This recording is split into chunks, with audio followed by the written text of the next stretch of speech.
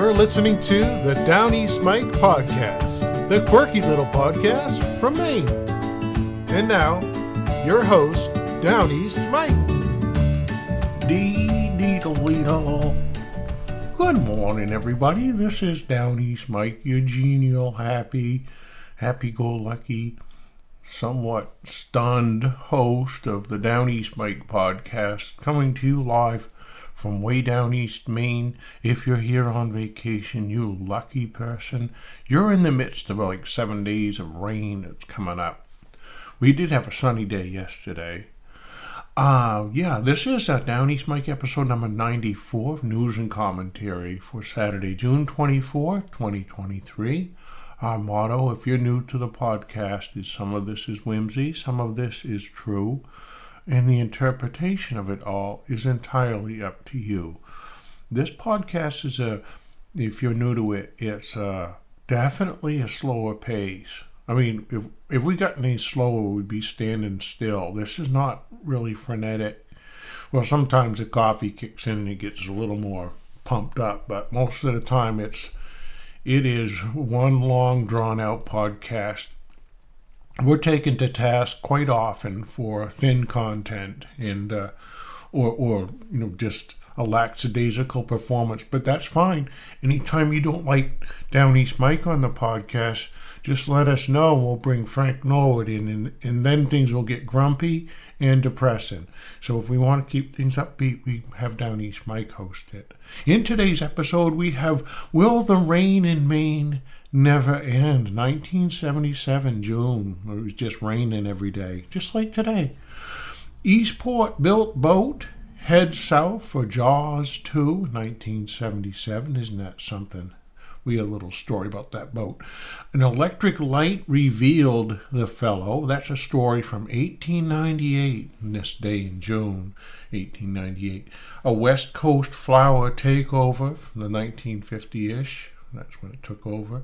We have the illness of the instant birthdays and much more. We will go to the international headlines right away.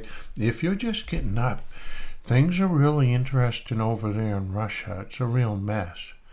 That Wagner guy, Prigozhin, he's in a standoff with the Russian army, and he's doing like a coup. And Putin did a recorded telecast, and he said, we're going to put it down. But what's interesting is that the Wagner boss has taken over a whole southern city of 1 million people, including a military base, and Putin's nowhere to be seen. So we don't know how that's going to shake out, but maybe by the time you're listening to this, things are going to be even more interesting. That's the number one headline in the world.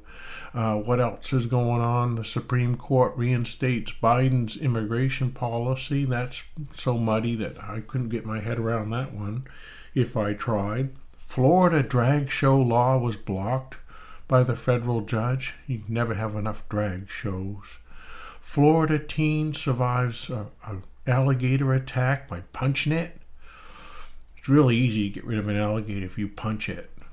I don't think so, actually. A trans New Hampshire Democrat was arrested, and he distributed child pornography. An e-bike batteries burn again after New York City Chinatown blaze kills 4. Those e-bike batteries are really dangerous. They're always blowing up, catching fire. Speaker Kevin McCarthy, House and the House GOP want to expunge Donald Trump's 2 impeachments. Coast Guard admits the explosion heard when the Titanic sub lost contact. And toy maker recalls 7 million baby shark children's toys due to a risk of impairment. That's almost ironic, isn't it? A baby shark toy risking impairment. The local Maine headlines. Cannabis tourism is booming at the Laughing Grass Campground in Maine. Did you know cannabis tourism was a thing? I didn't. A new mini golf course is set to become a central Maine destination. You can never have enough mini golf courses. And I think soft ice cream is the ice cream they always serve at a mini golf course.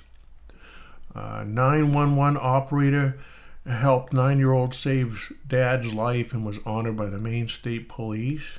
They do a great job.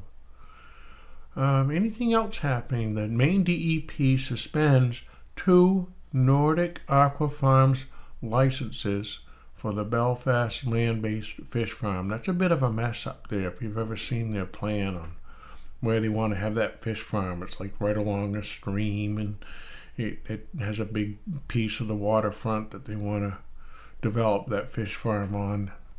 A lot of planning needed. House flipping is on the rise in Maine again. They're making money by buying houses and painting them and putting new carpet in and new roofs and selling them at a markup. So that's kind of a boom again. All right, so that's all our headline stuff. Let's take a look at our news and the podcast. Oh, we did have an illness of the instant. The pool cleaner's claw. Now, pool cleaner's claw, that is primarily a masculine illness. And that develops, it's probably a right hand issue, but pool cleaner's claw is from gripping the pool cleaning dip net for too many hours in any one given period, and your hand will become clenched in a claw-like fashion.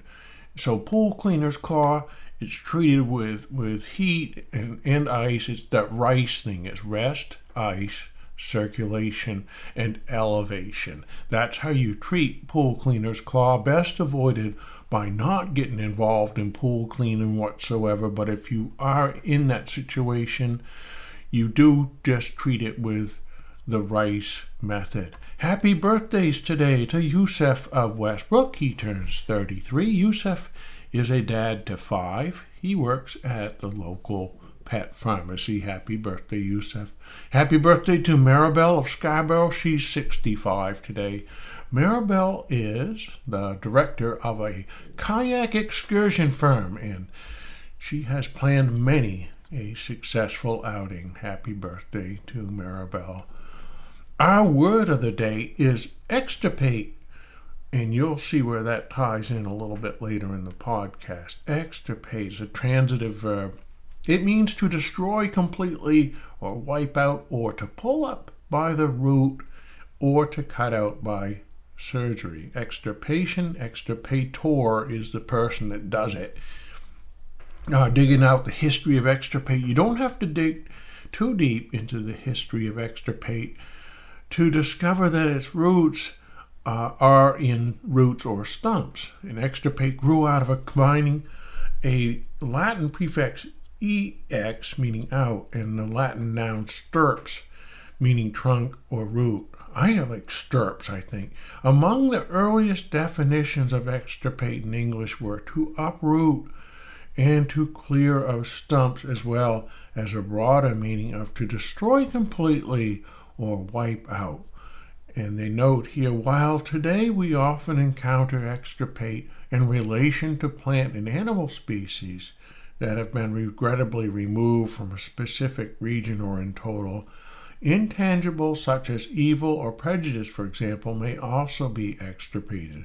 We hope this helps, but if you find yourself stumped the next time you encounter extirpate, just remember we're rooting for you. This is from Merriam-Webster. I wish that I'd read that copy before I read it to you, but whatever. This day, 1977, no added license required for a moped. There's a bill in the House in Augusta to allow any licensed Maine driver to operate a moped in the state. That was unanimously passed in the Senate. And you got to be crazy to be out on that highway on a moped. A moped is a bicycle with a small motor able to achieve speeds of up to 30 miles per hour, traveling more than 150 miles on a gallon of gas. Without the measure, a special motorcycle driver's license would be required to operate mopeds. The bill would establish a $5 registration fee compared with a $10 fee for motorcycles. It would require that moped drivers observe the same safety rules as bicyclists riding in single file on the right side of the road. They would be barred from interstate highways. Supporters said the bill would encourage the use of mopeds as an energy-efficient form of transportation. We see a lot of those electric bikes around today like that. On this day, 1977 as well, a story about the awful weather that Maine was having at the time. And the subject line, the rain is less than you think, it's just the gloom. The weather hasn't been as bad this month as most of us think, at least not according to the precipitation statistics, the crop reports and tourism reports. It just hasn't been good for haying, getting a suntan on the weekend, playing golf, or working in a backyard garden. A spokesman for the National Weather Service in Portland, where the state's forecasts are made, said Tuesday that the amount of rainfall so far in June doesn't break any records. In fact, it's about what's expected for June. Now, I can tell you today that I would never have expected this much rain as we've had. Anyway, back to the story. The number of days on which it has rained is another story. In the Bangor area, on only 7 of the last 21 days, there wasn't measurable rainfall. It's hard to remember those 7 days. In Caribou, Maine, it was even worse. There were only 4 days without measurable rainfall and only 1 day without any precipitation. In Portland, had only 3, the Weather Service officials said. Normally, some measurable rainfall is expected every 3 days. All the dreary weather has proved somewhat discouraging for the backyard gardeners. The biggest problem has been germination. Since the bright, hot sun has been largely missing from the sky since Memorial Day, the ground is very cold. It hasn't been conducive for many seeds, particularly vine crops like cucumbers and squash, to take that first step on the way to becoming plants. Some seeds have even rotted. A little bit more on that. Let's see. The cool, damp weather is also an ideal environment for some kinds of plant diseases like blight on potato, tomato, and pepper plants. There was some good news. Cabbage and strawberries seem to like the rain, but this guy is noting that the strawberries would need some warm days in the next weeks to keep mold off the fruit. I need some warm days to keep the mold off me, I think. There have been 3 consecutive rainy weekends. They go on and on about it. But basically, the National Weather Service in Portland has a 30-day forecast for mid-June to mid-July, which predicts near normal temperatures and precipitation that would exceed the median amount. The forecast doesn't say when it will come. So, quite interesting, 1977, the weather is just about what it is today. Looking at that Jaws boat story out of Eastport, a boat constructed at the Passamaquoddy Yacht Company in Quoddy Village by Captain George Harris for Universal Studios' production of Jaws 2, left here Tuesday morning for Martha's Vineyard, a shooting site for the film. Does anybody remember Jaws 2? Everybody remembers Jaws 1. Accompanied by his son George Jr. and a grandson Eugene Newcomb, Harris left Eastport about 9:30 a.m. for Augusta. There it was planned that he would be met by his nephew, who was expected to haul the craft on the last leg of its journey. I like this guy. You know, he didn't want to go any further south than Augusta. A man after my own heart. The Eastport boat builder was commissioned by Universal in May to build a 24-foot fiberglass boat with a lobster boat style hull and superstructure for the sequel to Jaws. In late May, Joseph Elvis, a properties engineer and designer connected with the film company, flew from Martha's Vineyard to Eastport.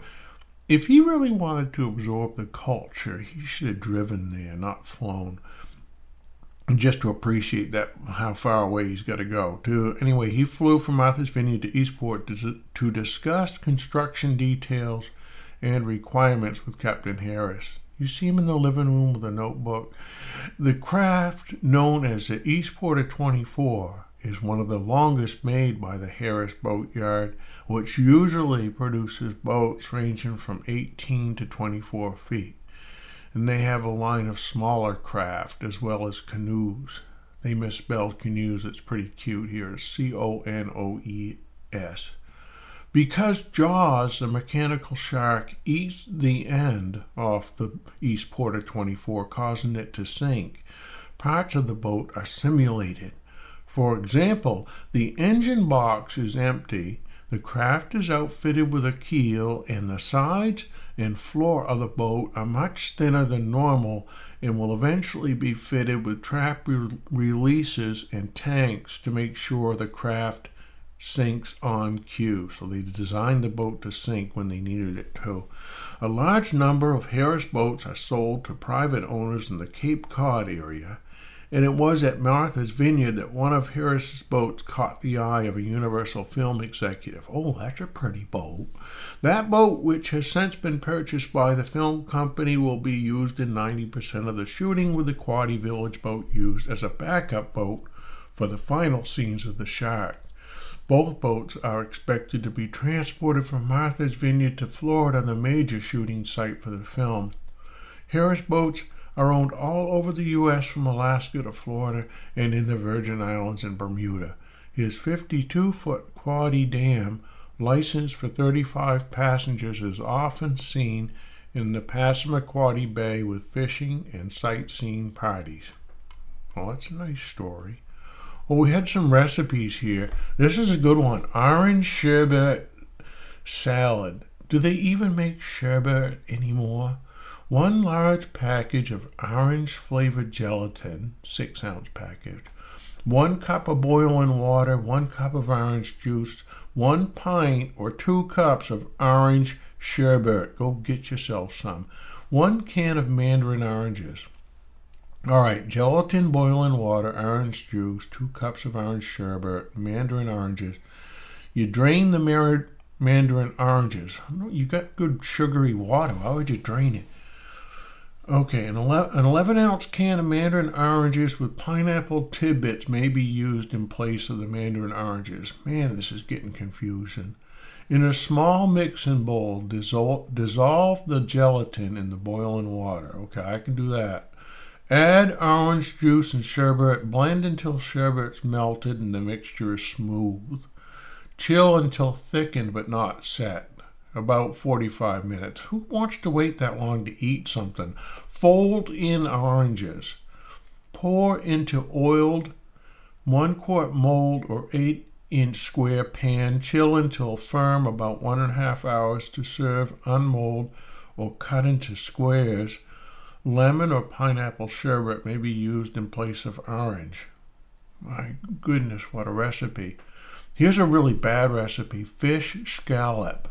2 pounds of fish. That sounds appealing, doesn't it? 2 pounds of fish cut in serving size pieces, whatever that means. 1.5 cups of coarse cracker crumbs. 2 cups of milk. 3 tablespoons of butter. 1.5 tablespoons grated orange. Half a teaspoon of salt. 1/4 teaspoon of pepper. And then another 1/2 cup of buttered crumbs. Arrange the fish in serving size pieces in layers in a greased casserole with crumbs. In a saucepan, this is a real highbrow recipe. In a saucepan, combine milk, butter, onion, salt, and pepper. Heat to scalding and pour over contents of the casserole. Top with buttered crumbs. 2 tablespoons of grated Parmesan cheese may be sprinkled over the crumbs and a sprinkle of paprika for color added. Bake in a hot oven 425 for 20 minutes or until browned and the fish is done. And then they add, if you're not totally turned off, use this sandwich filling in regular sandwich bread or use the thin pocket-like rounds of Lebanese Syrian bread cut in 2. That's just awful. There's another one, a 40 Love Punch, 2 envelopes or half a cup of lemon flavored, this is from 1977, half cup lemon flavored iced tea mixed with sugar or in 2 envelopes, 1 quart of cold water. You see that plastic Tupperware container full of cold water? 1 can of frozen lemonade concentrate thawed. 1 can of frozen orange juice concentrate thawed. 2 cups cranberry juice cocktail. Today I think it all says GMO on the side of it. Oh, this is the good stuff. 1 bottle, 28 ounces of ginger ale, chilled, in a large thermal jug. Combine lemon-flavored iced tea mix, water, lemonade, and orange juice concentrates. Stir until tea and concentrates are dissolved. I'm starting to laugh here. Stir in cranberry juice and ginger ale. Add ice. Makes about 12 8-ounce servings. This punch is good for any event where a punch is needed. They have a footnote. A new look to an old favorite is salmon loaf with a frosting of mashed potato. You'll only need a salad and green peas to make the menu. If there is to be dessert, a rhubarb pie is suggested. I think these recipes will turn me off from food for the day.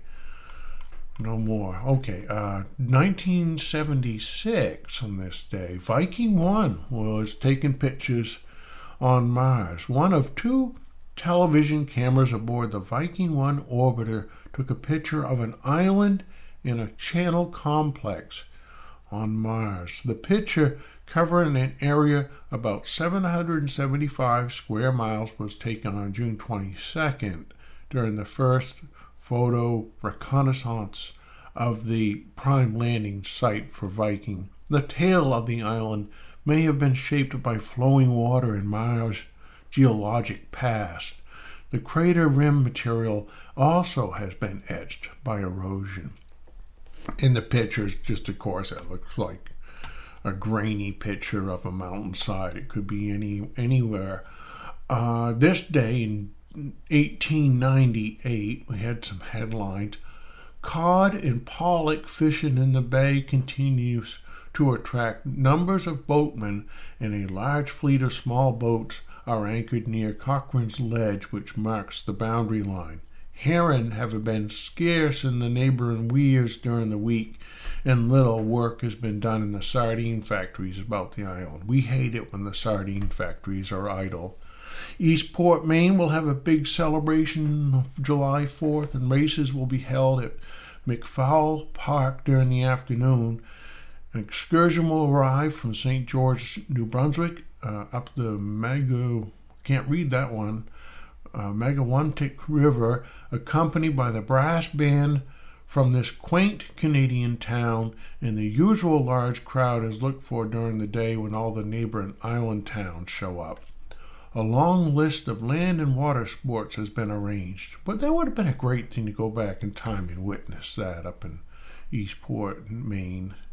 The first steam yacht of the season arrived in Passamaquoddy Bay. It was the I-Tuna, and the captain was Captain Corkum out of Boston. The I-Tuna was owned by A.S. Bigelow, who with his wife and daughter were on board, and they're on an extended cruise along the Nova Scotia, Newfoundland coast. I bet it was nothing but fog.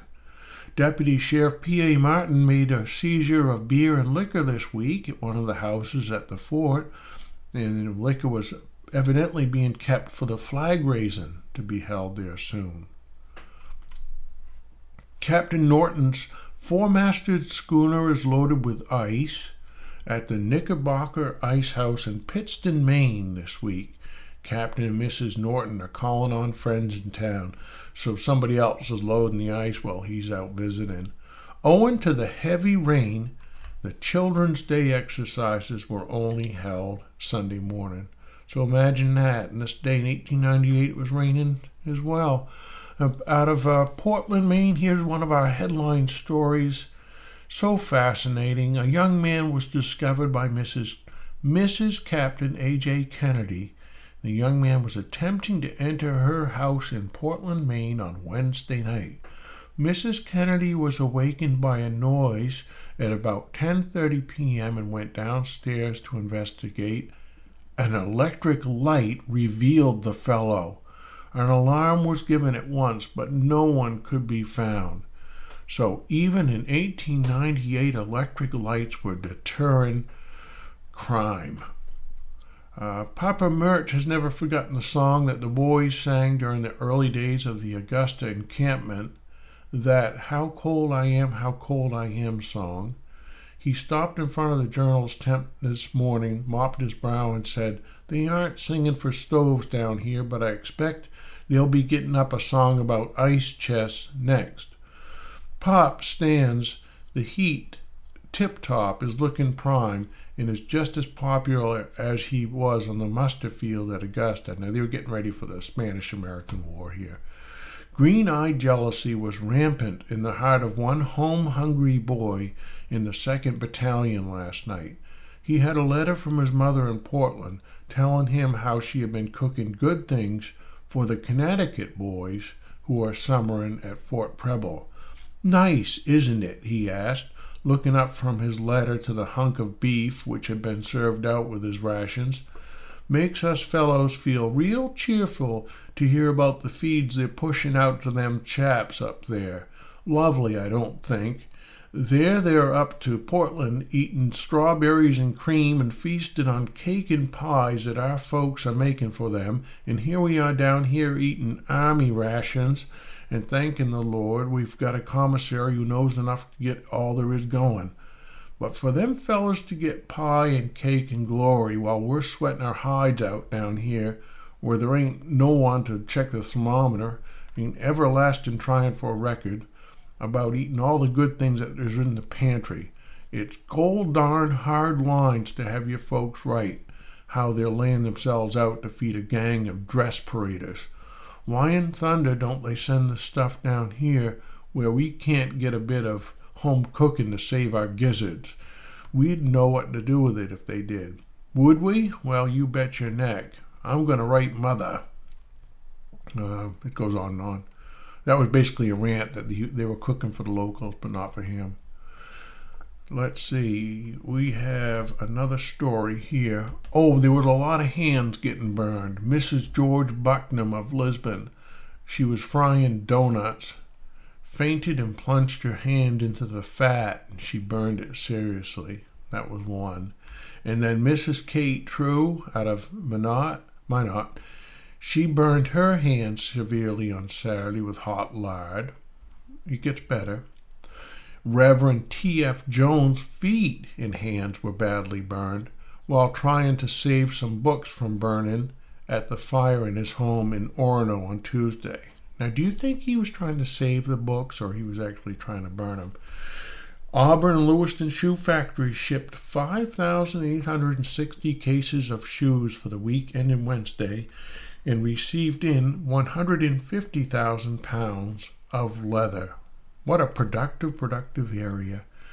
News out of Bar Harbor. Assistant Engineer Robinson, sent here by Major Hoxie to construct fortifications and mount the big guns at Turtle Island and Egg Rock, began operations Monday with a large crew of men. And the lighthouse boat Myrtle was in the harbor Tuesday, having on board the cable which is soon to be laid from Baker's Island to Northeast Harbor, a part of the signal services. Again, a time of great industriousness in the nation and in Maine. Well, let's look at our flower today, our main flower of the moment, a lupin, which is a controversial plant. In the years past, there was a species of lupin that was native to Maine, the Lupinus perennis, but it's now so scarce that it's nearly extirpated from the state of Maine. As you're driving the highways and byways in Maine in the spring, you'll almost always see a beautiful carpet of pink and purple picturesque flowers. This plant is not native to Maine. It is big-leaf lupin, Lupinus polyphyllus, which originated in western United States. And this plant was introduced to Maine as a landscaping plant in the 1950s. It quickly got out of control. It is an invasive species. It's an invasive plant that can crowd the native species out of their preferred habitats. Also, their seeds are toxic to animals if too many are consumed, and that threatens both grazing farm animals and native herbivores. And just an aside, but right around mile marker 42 in the Bodenham area this week, we did see an albino deer feeding in the lupins there. It actually had some brown spots on it, but just a little fella, but that white deer standing out in the field of lupins early in the morning. This does not mean that the big leaf lupin is always harmful. However, it's a good source of nectar for pollinating insects and has been known to attract hummingbirds. The plant also provides regulating ecosystem services as it has deep roots that help prevent erosion, as well as supporting services as it is a legume and thus fixes nitrogen and returns it to the soil. The National Park Service, talking about Acadia National Park, it prioritizes protecting native species and works to eliminate non-native invasive species. Currently, the National Park Service removes big leaf lupins when it encroaches on natural habitat. Isn't that something? The larva of the monarch butterfly depends on milkweed as its host plant, and it cannot eat lupin. So the lupin does have an impact on the monarch butterfly because it crowds out the milkweed. They note here, anyone outside of the park is free to grow the non-native species. Big leaf lupin in its native range, the Pacific Northwest, is an integral part of some western ecosystems, but we should not assume that big leaf lupin in Maine is harmless. I am scared of it now myself. Did you know that lupins can actually signal to a bee that the pollen rewards are gone or almost gone? It's true. After pollination occurs, the petals change color as a way of saying no more here, try the next flower, which redirects the bee to a flower that needs pollination. Wow, that's tremendous. That almost wraps up our podcast for today. We will look at the weather before we send you out the door to greet the day. So for today, Saturday, June 24th, 2023, a chance of showers, then showers likely, and possibly a thunderstorm after 2 p.m. Some of the storms could produce heavy rain. Patchy fog before 7 a.m., they're noting. New rainfall about a tenth to a quarter of an inch, but who's measuring these days? Showers tonight. For Sunday, a chance of showers before 2 p.m., then a chance of showers and thunderstorms between 2 p.m. and 3 p.m., and then showers likely and possibly a thunderstorm. Could they just say it's going to be wet?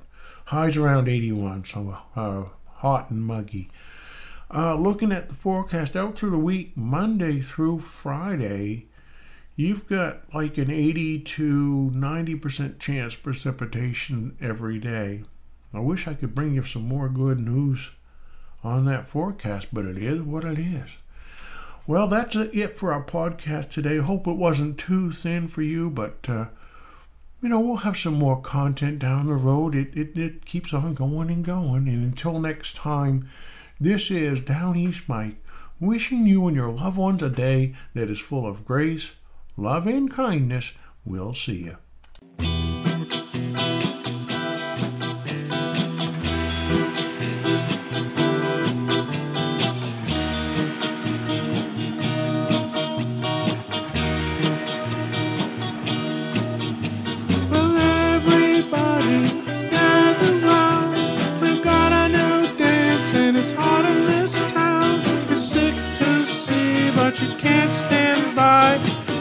Join in, tune in.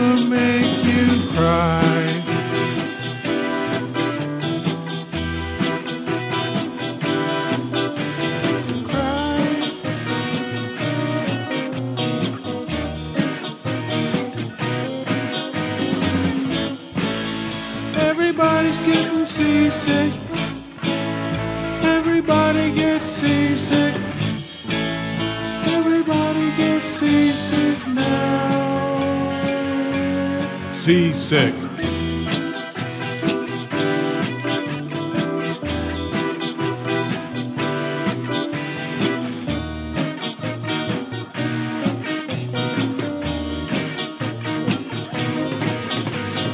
Everybody's got a toll to pay, like you on a boat, but the deck begins to sway. Now be brave, get out there, get seasick, get seasick, get seasick.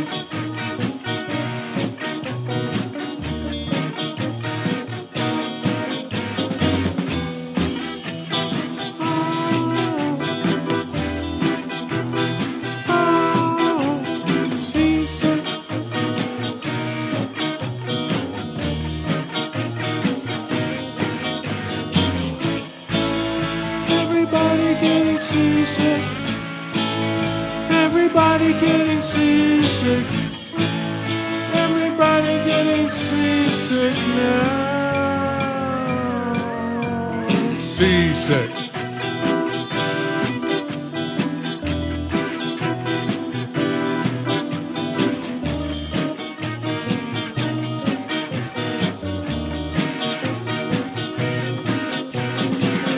Some plaid, you'll be glad. Roll up your pants and kick this dance.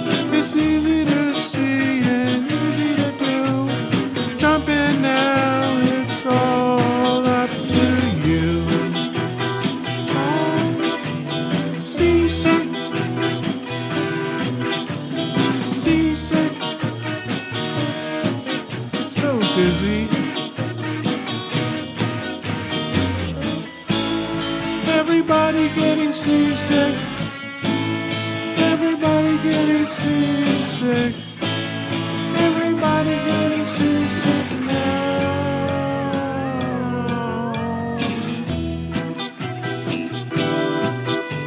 Seasick.